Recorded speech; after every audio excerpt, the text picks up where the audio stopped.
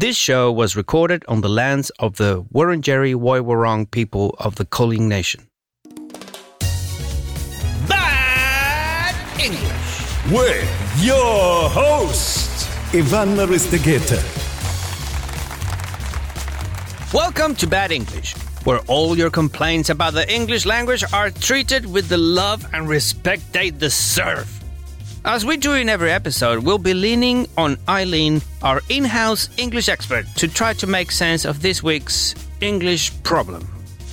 So this one's about stress.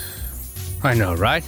How stressing just one word in a sentence or one part of a single word can totally change the meaning.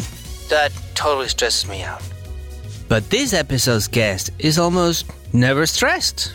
I'm jealous. She's as cool as can be. Another comedian I'm a big fan of. The other day I was drinking in a pub. This cute bloke came up to me. He was like, yo, what's your name? I say, my name is He. He was like, huh? I said, He, sir. And he said, nice to meet you, ho. I was like, what? Excuse me? I am not a hoe. You know, that's my cousin.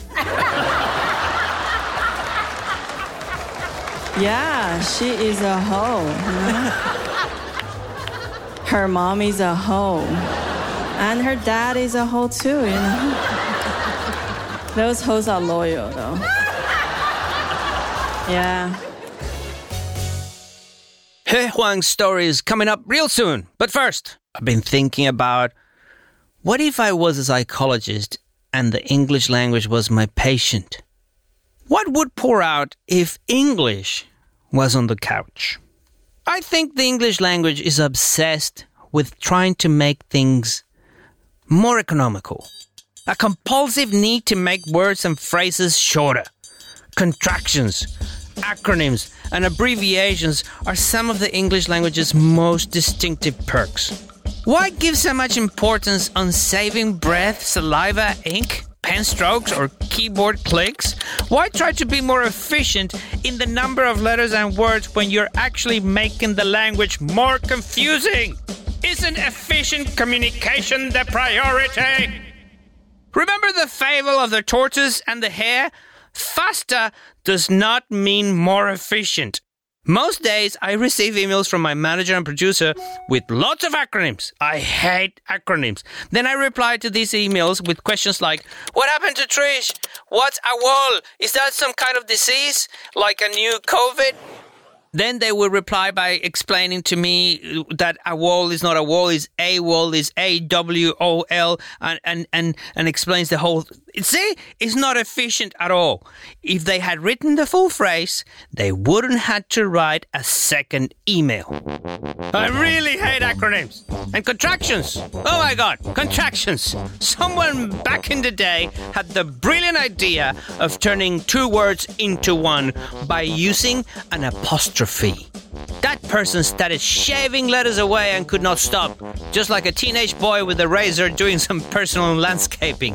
By the way, have you noticed that the apostrophe looks like an upside-down sickle? Because it kills words, rips them away. The idea of contracting words, instead of simplifying the language, it created more words and increased the chances of making more mistakes.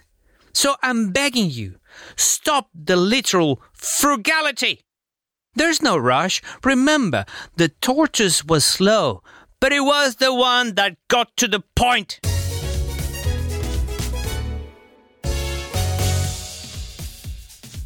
I'm very excited to introduce you to today's guest, a colleague of mine. We've been battling the world of comedy together in the bleachers. Her name is He Huang. She's from China, and she went viral after appearing on Australia's Got Talent with the stand-up routine inspired by her experiences as an international student. Along with her comedy work, she also works in bilingual education, having majored in translation and interpretation at university. Welcome to Bad English, He. How are you? Hi, I'm good. Thank you for having me, Yvonne. So, very important question in this podcast. How many languages did you speak when you grow up? Only one. Mandarin. It's complicated, but I guess people who listening to this podcast probably interested as well. So whenever you refer language Chinese, it's so not right because in China you have so many different kind of languages, and I speak local dialect, but I don't think that's a language itself. It's just dialect of Mandarin. So my local dialect belongs to Sino-Tibet language family together with Mandarin. Oh. So I think I'm only speak one language growing up, but it's different dialects too. So does your particular dialect has a name, or is it also Mandarin? Sichuan dialect. Like Sichuan food, dialect. Sichuan. Oh, great. Spicy. Yeah. Yes, we are very aggressive as a people too. I understand what you say when people say that Chinese is a language and there's so many. When I arrived to Australia, people thought I spoke Mexican. I thought so too, Yvonne. Thank you for clarifying that. Thank you.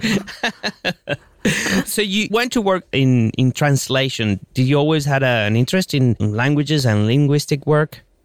Yeah, actually my work is more or less not on language translation, but more on like doing like charity project in different countries.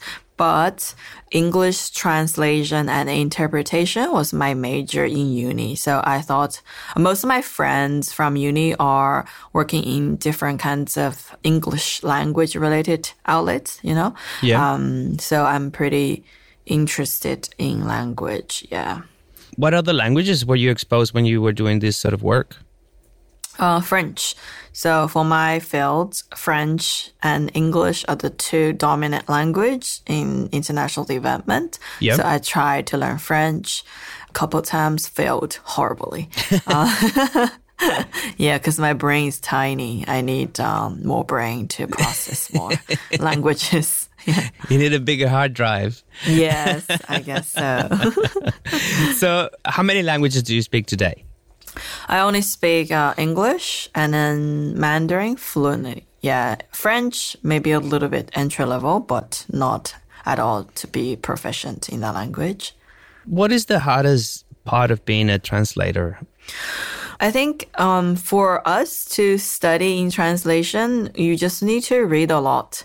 I know I have my best friend works in the translation, so they have to read in different fields like science, technology, politics, cultural, current affairs. So you need to be familiar with all the phrases. Did you ever go to translate comedy?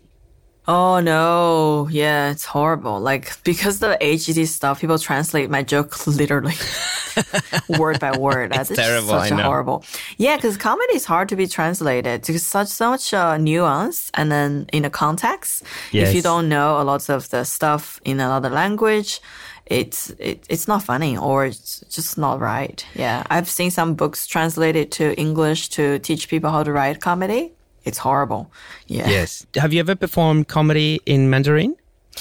I tried 3 times. I tried a couple of times back in Beijing. Yeah. Once here, once in the States. No, yeah, I don't feel good about it. So I guess it all takes time to practice in the language context. Yes. Yeah, so when you're living overseas, it's hard to get that context and practice. I totally relate to what you say. We have a very similar story. Did you start doing comedy in English from day one, or? Yes. Okay. Yes. I actually learned stand-up in English, so I feel definitely much more comfortable to do this in English. Yes, I think so too. I started doing it in Spanish, and I did comedy in Spanish for like about 5 years.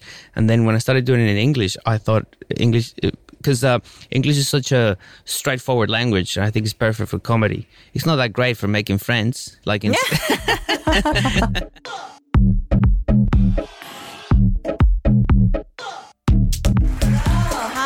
My name is He. It's spelled as He, and that's it. It is not my pronoun. So, what's like your style of comedy? What are the things that you talk about? So I try to talk about like my personal life, but exaggerate version and language difference, cultural difference, and just a little bit observation about Australian stuff. So is your foreigner's perspective? Which Yes. is very similar yes. to what I do. It's pretty easy for us. Like comedy is about different perspective and we already have it. Yeah, true. Just try not to be hacky. That's it. Exactly. Don't do the first layer. I call it like that Shrek the Onion thing. So there's first layer jokes and the first layer joke is usually the hack one. So I have to keep going in to make the second or third layer joke. True. Yeah. So when do you become an immigrant in Australia? When did you come to Australia? 3 years ago, I came here and No way. Yeah, because I wanted to do comedy full time, so I take a chance to see if I can. And I know Melbourne Comedy Festival. That's the only thing I know about Australian comedy. So I decided to move there. And then COVID happened, It's just like... Wow. Yeah, so it's very blurry past 3 years. So did you start doing comedy 3 years ago?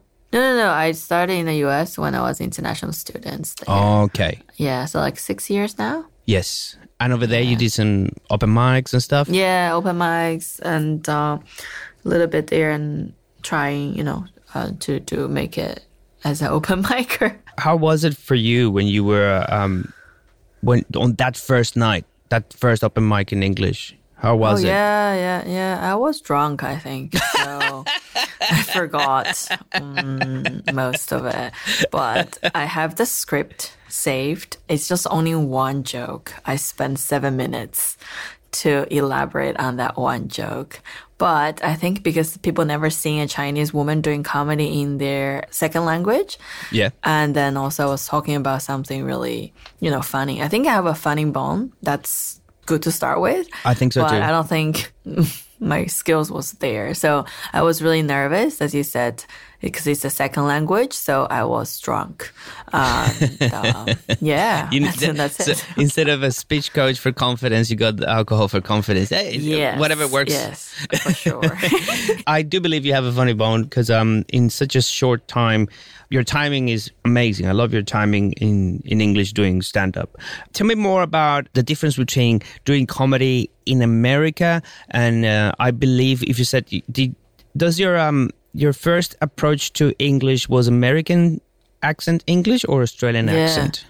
It is so funny because when I first started the comedy in the States, people, one of the comedians told me I'm not Chinese enough. I was like, what do you mean I'm from China? Yeah.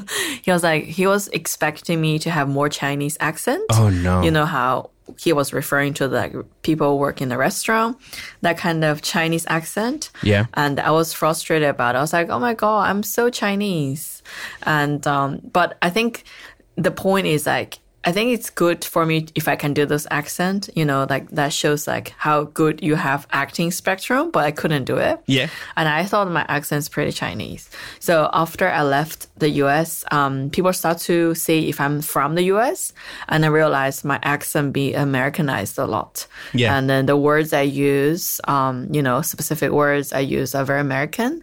And then I realized, living in certain area, speaking certain English, dialect, and then that compared to other parts of the world, people just automatically thinks you are from the States. Yes. So that's it's very interesting for me to notice after I left the US. What is for you one word that you can say now in different accents? Like the American accent sounds like this and the Australian accent sounds like that. I don't know. I don't think I'm like really, it's so funny because I don't think I specifically study the language and the difference. Actually, I'm taking accent class as well because I wanted to take it more professionally. Yep. Because before it's just my ears, right? You like immerse yourself in certain environment. Yep. And then you just get it. I was like, oh yeah, okay. Because when I first came to Melbourne, I couldn't understand anything people said to me. And I said, what? I constantly ask me, can you repeat that? Yeah. So constantly ask people to repeating that to me. Yeah. It is so weird. I should have recorded myself's response to everybody's talking to me. But now, my ear get used to it. I understand most of the things people talk to me here. It's so weird. I never understand what. For example, if you say, I guess like Americans say water. Yes. and then Australians say water. Yeah. Or like British. I don't know. Like it's now I can tell the difference now, but I cannot do it myself. So for me, you're right. Water is a great word that differentiates the different accents. For American is water, as you said, and then British is water. Yeah. English, and then the normal everyday colloquial Australian is water. So, water. yeah. Like, and there's other words like there and where. It's like they, where. Yeah. They're like what's the word they use? EAR. It sounds different. I don't know how to put that in the words like year. Yeah. I don't know. Like Australian, they use the tongue, press it lower. Yeah. And elongate the pronunciation. Like E. I don't know how to do it in like here burger, like American burger. How to say that in Australian English? Burger. Yeah, burger. I don't know. It's weird. That's another. It's when NCER is more like an ah sound. Burger. Yeah, it's like some kind of when you hear Australian English, you feel like it feels a little bit lazy. Relaxed and kind of what is called in English, like I don't give a fuck about the world. I just enjoy my beer and my Barbie and call it a day. It's like, yeah, I like that. It's the nonchalant English. Yes, that's the word I wanted to use. Tell me your experience with Australia's Got Talent. What brought you there? How was the whole thing? How did you prepare for it? I think the producer approached me because they saw me at the Raw Comedy Festival, national final, and then they think it would be fun to have me as one of the comedians. And they have a lot of comedians in the audition process. I think just a few of us got selected and then put on the air. Yeah, but it was a very interesting, tiresome experience because we did like 2 days recording. Yeah.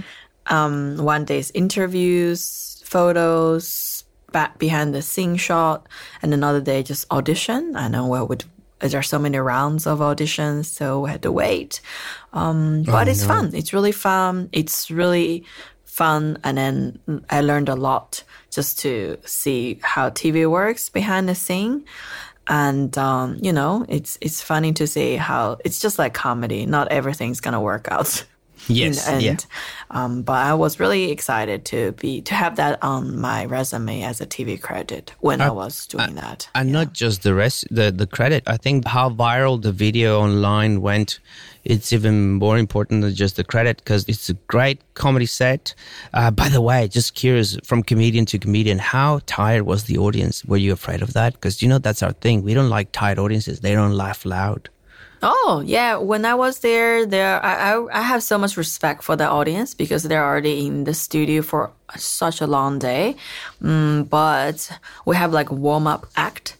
So they will try to get the audience excited for the acts before each shot or each act. And most of the audience member for the rounds are supporting someone. So my best friend and her husband came. So they're just supporting someone in the audition. So I think they are trying their best to be, positive. So when I was there, they're not that tired. One thing that happens to me a lot from doing comedy in English is sometimes I write the jokes and on the screen they look great, but when I say them out loud, I cannot pronounce the words don't flow. So I force the script to fit into what I can pronounce. Yeah, me too. Yeah, I have hard time to pronounce the R word. To avoid all the R words. Okay. Radio is fun. I think every R with the vowels like A or O. A is fine, but O is so difficult. Like Rory, it's so hard. Okay. It is so hard. Yeah, radio is fine. Rory, no in my dictionary. Yeah. For me, is all a word that ends in TH, but it's a plural. So the pronunciation is TH and then an S. For example, one breath, two breaths. Yeah. I don't know how to do THS, breath. Yeah, I have hard time to do that. Like thank you before I actually get proper English, like verbal English education. Yeah. In Chinese, we don't have the, you stick out your tongue and say, we say thank you. Thank you. Yeah. Thank you, like sink. Thank you so much. You sound like as if Spanish was your first language. We don't have the th sound in Spanish, so we also say thank you. Thank you very much. Thank you. Listen, with all the positive attention you received from your viral and very funny clip from Australia's Got Talent, do you had any impact from social media users in China? Yeah, I think most of them, it's positive from all over the world. Great. But some of the comments from China are pretty negative. First of all, I did not think this going to go that far to China. Wow. And second, I think because the translation is really bad, like the jokes translate back to China. And so people are like, oh, why did she say this and that? So there's a lot of negative comments, even from women. Yeah. And but I think, I don't really care. Because like my goal is to enter the English market to bring my perspective. So it's not targeting the market in China. So it's totally fine. Yeah. So what's your audience like? I'm surprised actually, because before the AGT stuff, I don't know. I didn't know who's going to come to watch my show. And then when the AGT went viral and I realized, oh, Asians love my jokes as well. That was a surprise to me because I was trying to break into the English speaking, like the white people's market. I was surprised a lot of Asians like my jokes too. I guess I would see a lot of Asian Australians in my show, a lot of like Chinese and also other Asians countries from Asia, a lot of white people and a lot of LGBT group people. So it's pretty mixed from younger to older. And I was really surprised to see how mixed my audience are. And that's also like very new to me as well.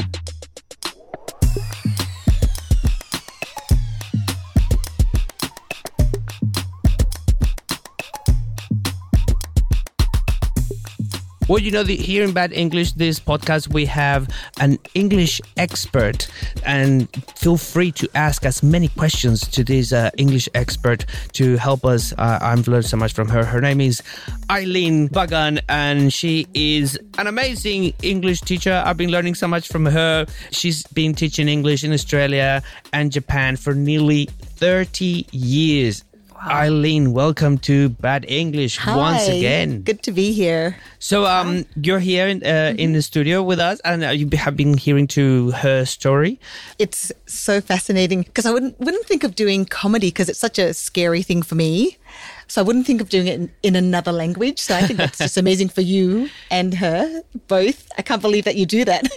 But you do a very similar thing. You're a public speaker. You teach other people. You speak to other people. But I'm not funny. That's a problem. That was funny. Especially. So do you have any lessons for us today? Well, I just thought today that I would talk about stress. Not the bad kind. Yeah. So sentence stress and word stress. I guess when you talk about sentence stress, in English, it's very subtle. But when you make a sentence, usually you stress content words. So content words are the important words in a sentence that give your sentence the meaning. So those are the words you want to make stand out, while the non-content words that you need for grammar, you don't have to stress. So I'll give you an example. If I say this sentence, if it is sunny tomorrow, I'll go to the beach. So there's no stress in that sentence. It's robotic. Yeah, it's very robotic. But if I was to say it naturally in English, I would say, if it's sunny tomorrow, I'll go to the beach. And very subtly, I've stressed the words sunny, tomorrow, go, and beach. By stressing those words, even if you don't hear the other words, you know what I'm saying.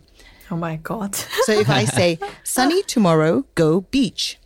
Ah. You It understand? brings so much memory to me. My God, I feel like I'm learning English all over again. Oh dear. Yes, memories, I hope. It's always in a lesson in comprehension for my English exams. Like choose who is gonna go to the beach by how stressed they are. I was like, oh my God, I have to listen to it and then make my multiple choice. It made you feel very stressed now. No, it's not. It's just like a nostalgia. Like, oh my God, it feels like high school all over again. Yeah. Well, I've got something more stressful to talk about, and that's word stress. So Yeah. word stress is a little bit louder. The sentence stress, you stress the words quite subtly.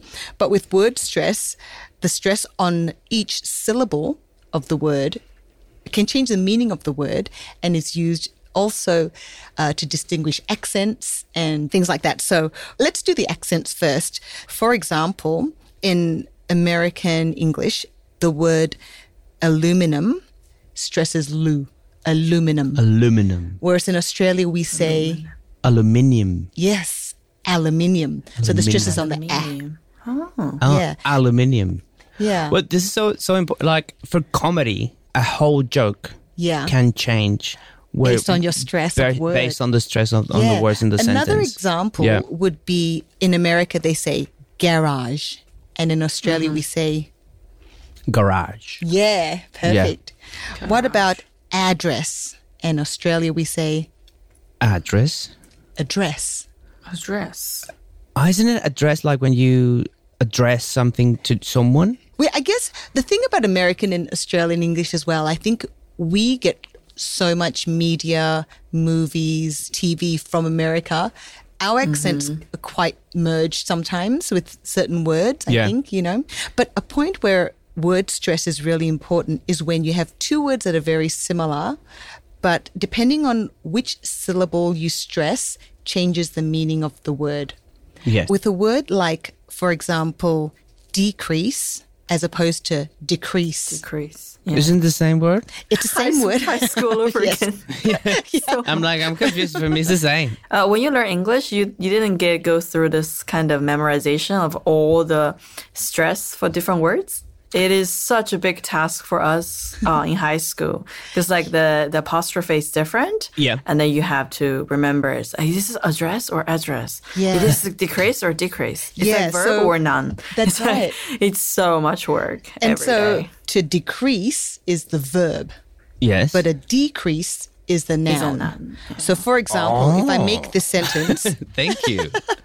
if I say this sentence, at 5 p.m., there is a decrease in customers, so they decrease the price of sushi to sell it all. I get it. Where it becomes really important is, for example, I had a student who came up to me and said, oh, I want to become a barrister because I love coffee. And I'm like, oh, a barrister. Okay, well, hang on, your English level has... And I didn't quite get the connection. And then into the conversation, I realized that she wanted to be a barista. Oh my God, you just reminded me of all this stuff, how... The pronunciation of a word. Yeah, oh my God, because in Spanish we got the emphasis. It's just a little, it looks like an apostrophe on top of the vowel where the emphasis of the word should be. So it's Yes. always the same. So it's not, there's no confusion. And we also have 3 types of words that, depending on the numbers of syllables in the Spanish language. Right. You know where the emphasis is, depending on the number of syllables. So there's a difference in accent, but not in the stress of the word in any Spanish-speaking country.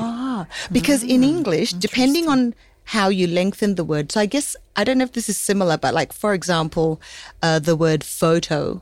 So fo is the accent, Yeah. photo. And so you have photograph. However, you have photography. Yeah. So to, it changes the accent to Yeah, to. yeah. And then you've got photographic, and gra is the accent for that. That must be so annoying to learn. Photographic. let's take a photo with photography and photographic. Well, this is pretty interesting. I like this. There's one more stress point. So we can do a little game. Yes, if you want to do I that love games. now. So in a sentence, sometimes you can stress a particular word to change the meaning of the entire sentence. So in this case, when you stress that particular word, you say the word louder and longer. Okay. Okay, so for example, I'll give you the sentence. I sent him a letter. I sent him a letter. Okay, so now I'm going to stress one word and you tell me what you think the meaning is. Okay. Okay, I sent him a letter. It's a bit of attitude there. Like, That's what I feel. I feel a bit of, I sent him a letter. Yeah, when you're emphasizing, got to do with attitude. That's a bit of an attitude. So you are emphasizing that you did it. Is that it? I don't know. Sometimes the question is so simple that I think it's super complex. Yeah, no, it's simple. It's simple. Okay. So exactly what you were saying. So you're emphasizing you sent him the letter. You didn't read him the letter, for example. Oh. Do you know, like, so I could change up the meaning again and I can say, I sent him a letter. It's who sent it. Exactly. Yeah. So that's useful as well. And then the 'Cause other one, I sent him a letter. Exactly. Okay. Or if you've stressed the last one, I sent him a letter as opposed to perhaps an email or something else. Yeah. That's very, again, that's back to our basics of comedy as well. Like that little change, that's going to make a whole punchline. It could change whether it's a good joke or a bad joke. Like if people get it or not, just by doing the emphasis on the word. Another thing that we use to emphasize a particular word is the use of only. Mm-hmm. So in written, I guess you could then use, instead of emphasizing that one word, you could use only before the word you want to emphasize. Okay. So for example, she went to the dance. Mm-hmm. And if you want to say she went, not him and not, he didn't go, I didn't go, then you could use only before the she. Only she went to the dance. Yeah. And you could move the only to another word. She only went to the dance. Yeah. She only went to the dance, but she didn't dance, Okay. But you have to go, she only went. So you she still went emphasize to only that. dance. I don't know. Only fans. There's the funny bone. Because that's inspiration for the OnlyFans. That's really good. Photography, decrease, barista, dessert, and dessert. Dessert. Dessert and dessert. This dessert looks like a desert. Well, that's all for today. Thank you so much, He Huang. Would you like to plug anything where people can find you if this is the first time that they're introduced to your comedy? Oh, yes. Just follow me on social media. You can find me on TikTok, YouTube, and Instagram. Also, Twitter. He Huang Comedy. And that's it. So, He Huang will be HeHuang comedy. Thank you so much, He. And thank you so much, Ai-Lin Bagan. It was great to be here. Thank you so much for having me.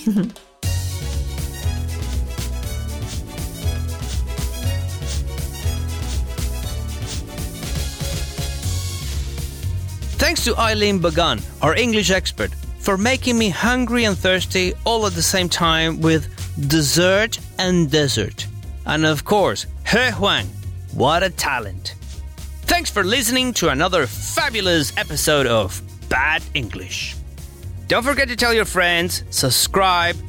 Bad English is a production of Ear Candy Media for SBS Audio. Our producer is Bez Zode. Sound design and edit, Tiffany Dimmock. Executive producer, Ian Walker. The podcast's manager at SBS Audio is Caroline Gates. Thanks to Joel Supple and the SBS Audio team. I'm Iván Aristeguieta. Adios. Till next time.